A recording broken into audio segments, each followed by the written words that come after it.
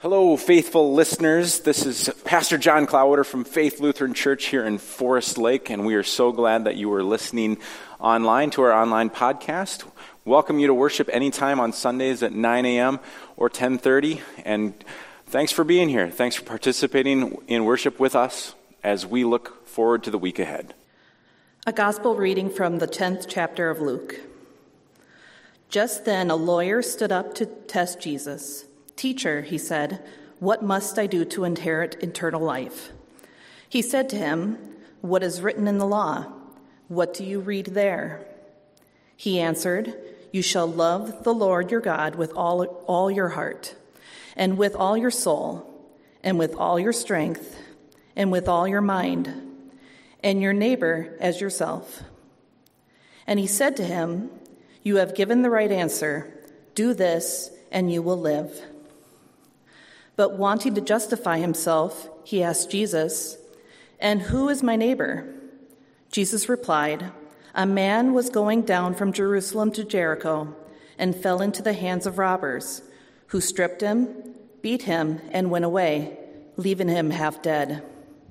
Now by chance a priest was going down that road, and when he saw him, he passed by on the other side. So likewise a Levite, when he came to the place and saw him, passed by on the other side. But a Samaritan, while traveling, came near him, and when he saw him, he was moved with pity. He went to him and bandaged his wounds, having poured oil and wine on them. Then he put him on his own animal, brought him to an inn, and took care of him. The next day he took out 2 denarii, gave them to the innkeeper, and said, 'Take care of him, and when I come back, I will repay you whatever more you spend.' Which of these 3 do you think was a neighbor to the man who fell into the hands of the robbers?" He said, "The one who showed him mercy." Jesus said to him, "Go and do likewise." Grace and peace to you, my friends in Christ. I mean, the story that we just heard from Christine, the man is left for dead in the ditch. And for the life of me, I mean, we don't know why the man is targeted. Jesus doesn't really tell us. I mean, this could be you or it could be me. This could have been any of us, stripped, beaten. And then we have the robbers in the story. We don't know their situation either. I mean, there isn't a backstory. We don't know why their motivation is to do this to this man. We don't know why they are in such dire need of money or clothes or whatever they are trying to get from this guy. So how the man ends up in the ditch really isn't the point. It's what happens next that Jesus is getting at. And that's the point of this parable. That's the point of this story. And I turn to the words of Mr. Rogers, because in a time of crisis, he would say, look for the helpers. And so the helpers, right? The helpers, they're the religious leaders, aren't they? Aren't these the ideal people to be walking by during a time of crisis for this man left for dead in the ditch? I mean, first we got the priest, and I mean, this is the leader of the temple, the one that you would think would be the most motivated to practice what he preaches. You know, he is the one who should be all about loving your neighbor.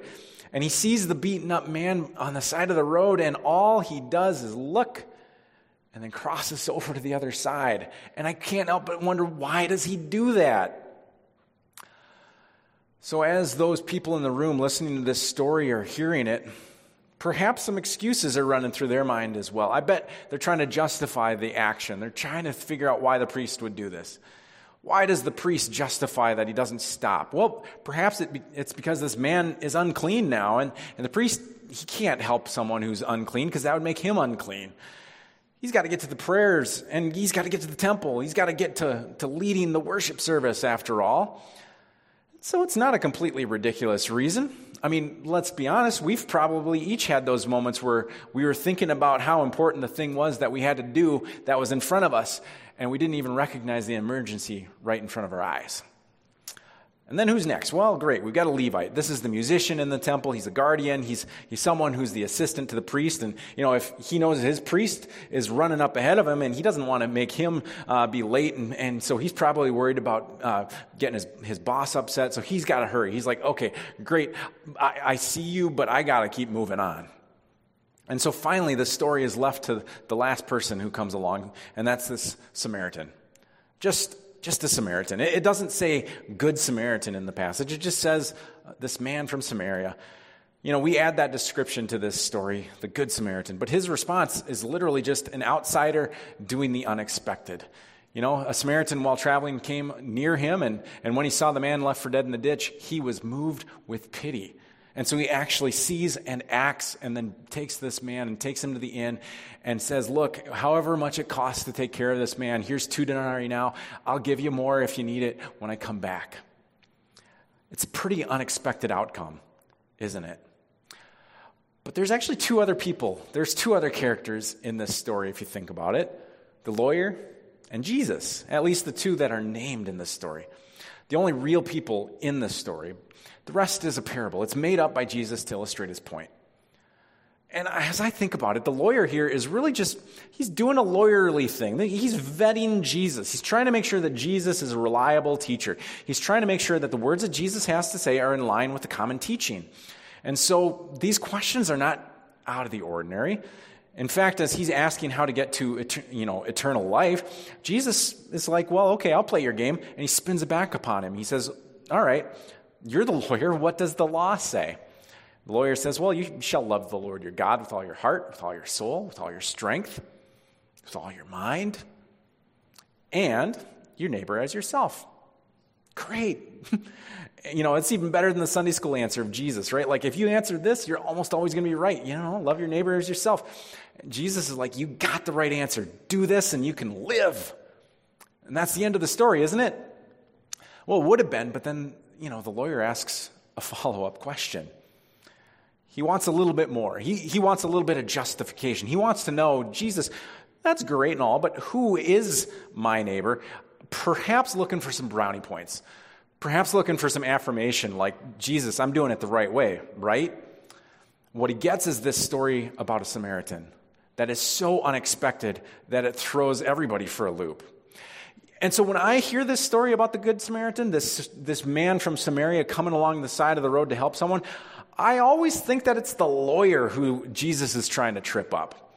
I just assume it's the lawyer that is disgusted by the response, that it's only a Samaritan who could be the hero in this story. But here's the deal.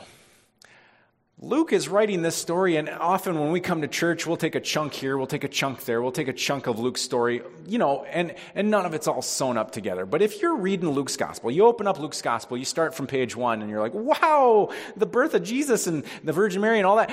And then you keep going, you get to Luke 9, all right? Today's Luke 10, all right? So you get to Luke 9, and some pretty important stuff is happening in here, and some really interesting clues that are going to help us understand today's parable. Because if you think that this lawyer has a mistrust of Samaritans, you'd be right. But wait until you hear what a couple of the other guys who were in the room hearing this story would have thought about Samaria. You see, in the previous chapter, Luke is recounting how those 12 disciples, they got sent out into the world, right? Jesus said, look, you guys have been trained. We're going to send you out in the world. You're going to go out into the countryside and you're going to proclaim the good news and you're going to heal people. And what happens? They do. And then they come back and they're so excited to tell the story. They're like, Jesus, we did this. And this amazing stuff happened. And they were so excited to share the good news. Things are starting to click for the disciples. Because when they return, all of a sudden there's the feeding of the 5,000. And then Peter, James, and John see Jesus actually transfigured on the mountaintop. The story is starting to come together that the disciples are witnesses to the Messiah. Like, it's starting to make sense to them. This is the one that they've been waiting for, the one who's going to set the people free, the Messiah who will save people from their sins. And they realize either you get on board or you get out of the way. And so in Luke 9, we get an interesting nugget starting in verse 51. You see, Jesus knows that when the days are drawing near for him to get taken up, he's ready to go to Jerusalem. But those messengers who had just come back, he needs to send them out ahead again. He needs to tell people as he's going to Jerusalem that he's on the way. So he sent his messengers ahead of him. And where do they go? Well, on their way, they entered a village of the Samaritans to make ready for him. Great. Sounds good so far. The Samaritans, are you guys ready to embrace Jesus? Nope. They don't receive him. They're like, nope. Your face is set towards Jerusalem. We are not ready to receive you, Jesus. Which, okay, I mean, maybe you're not ready yet. Maybe this is too much of a thing to ask of you. No big deal, right? Dust your shoes off and keep going. How do you think that the disciples respond to this? When James and John saw this, they said, Lord, do you want us to command fire to come down from heaven and consume them? Whoa, like easy, guys. Like, really? You just want them all wiped out because they don't receive you? Jesus is like, okay, a little strong, and he rebukes them. He's like, no, we're not going to do that. And so they go on to the next village. All right, Samaria, you're out, but maybe the next town will be ready to embrace Jesus. It's a pretty drastic response if you think about it, right? Like the disciples want to just burn it to the ground. And I can't help but think about how Jesus must have been feeling. Like Jesus was probably a little unsettled too, isn't he? Like, is it possible that this little nugget of a story is something that's in the mind of Jesus when he's thinking about, wow, like not everybody likes me, do they? And so this detail, this place that's turned against Jesus is going to be in his head when he starts telling a story to this lawyer about who is his neighbor. And the hero of that story, it's from a town that his own disciples want to fireball. If you want the person who's going to be the least likely to be lifted up as the neighbor in a story, a man from Samaria would probably be that person. Goes right up there with a Roman centurion on his way to a crucifixion, right? Like people that you don't want to walk alongside you. And that's where this story challenges me the most. Like personally, like I am like most convicted by this story because I gotta confess something to you. I don't always like my neighbor. Like sometimes there are times I really, really don't like what my neighbors do. I don't like it when my neighbors shoot fireworks off at 10 p.m. on a random night.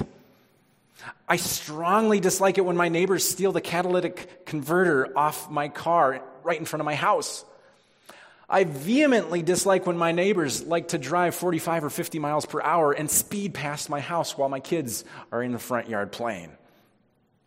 But then I think about it, there's also like the comparing, the measuring up, the judgment of, like, hey, parenting and all that stuff. I mean, there's differences in parenting. There's differences in how we take care of the earth. There's differences even in appropriate yard signs. Like, for example, one of my neighbors had a sign that said, please slow down for our kids. And on his Ring camera had a neighbor drive over it 3 times. I'm like, that is really an extreme response to that sign. Somebody shared this picture with me that their Love Thy Neighbor sign from church actually got ripped out of the ground and thrown into the bushes. I'm like, really? Who does that? Like, who does that to a neighbor? And my neighbor isn't just the people in my neighborhood. It's the footprint on social media. It's the neighbor I meet when I'm at home or at work or when I'm out and about, when I'm at the store. It's when I'm out driving and my neighbor decides to drive really aggressively. It's my neighbor when I'm at drill at Fort Ripley. I mean, these neighbors of mine have a much different outlook on life than I do. And sometimes I stop and I wonder how some of these neighbors believe the way that they do. How do they come to the conclusions that they do, the belief systems that they have about the world around them? And then I realize something. Maybe they're thinking the exact same thing about me. Yet Jesus is calling these people to be my neighbor. And I'm supposed to love these neighbors. So if Jesus rewrote this parable for you today, who would be your neighbor? That neighbor might not agree with us on everything. But I tell you what, if I saw that neighbor in a time of need, I don't think I'd want to be compared to the priest or the Levite. Would you? I'd want to be compared to the Samaritan. I tell you what, if I was the one stuck in the ditch, which I'll be honest, I often am, I'm extremely thankful for my neighbor, any neighbor, honestly, who sees me in my time of need and actually responds and doesn't just keep going right on by. I'm thankful for my neighbor who shows me mercy and helps me out. A wise professor said, Jesus' response to the lawyer's question redirects his concern from eternal life to this life. Our concern should be saving lives in our lifetimes. I want to be that neighbor who's going to save lives. I want to be the neighbor who shows mercy. I want to be the neighbor who sees the humanity in the eyes of each of my neighbors. And I want to be the neighbor who's going to work with my neighbors to care for the world around us, to care for each other, to encourage my neighbors to make decisions that are going to be able to make the world a better place for all of us. And folks, that's what it means to be a Christian. It's actually what sets us apart. Because being a Christian, being that kind of a neighbor, it's not easy. It's not easy to see something wrong, somebody abusing power, somebody oppressing the rights of others, and then acting to correct it. But that's what God expects out of each of us. God expects us to see our neighbors and care for their needs. Wouldn't you like a neighborhood like that? That's the world that Jesus is telling us we can step into at the end when he says, go and do likewise. So one last question. Won't you be my neighbor?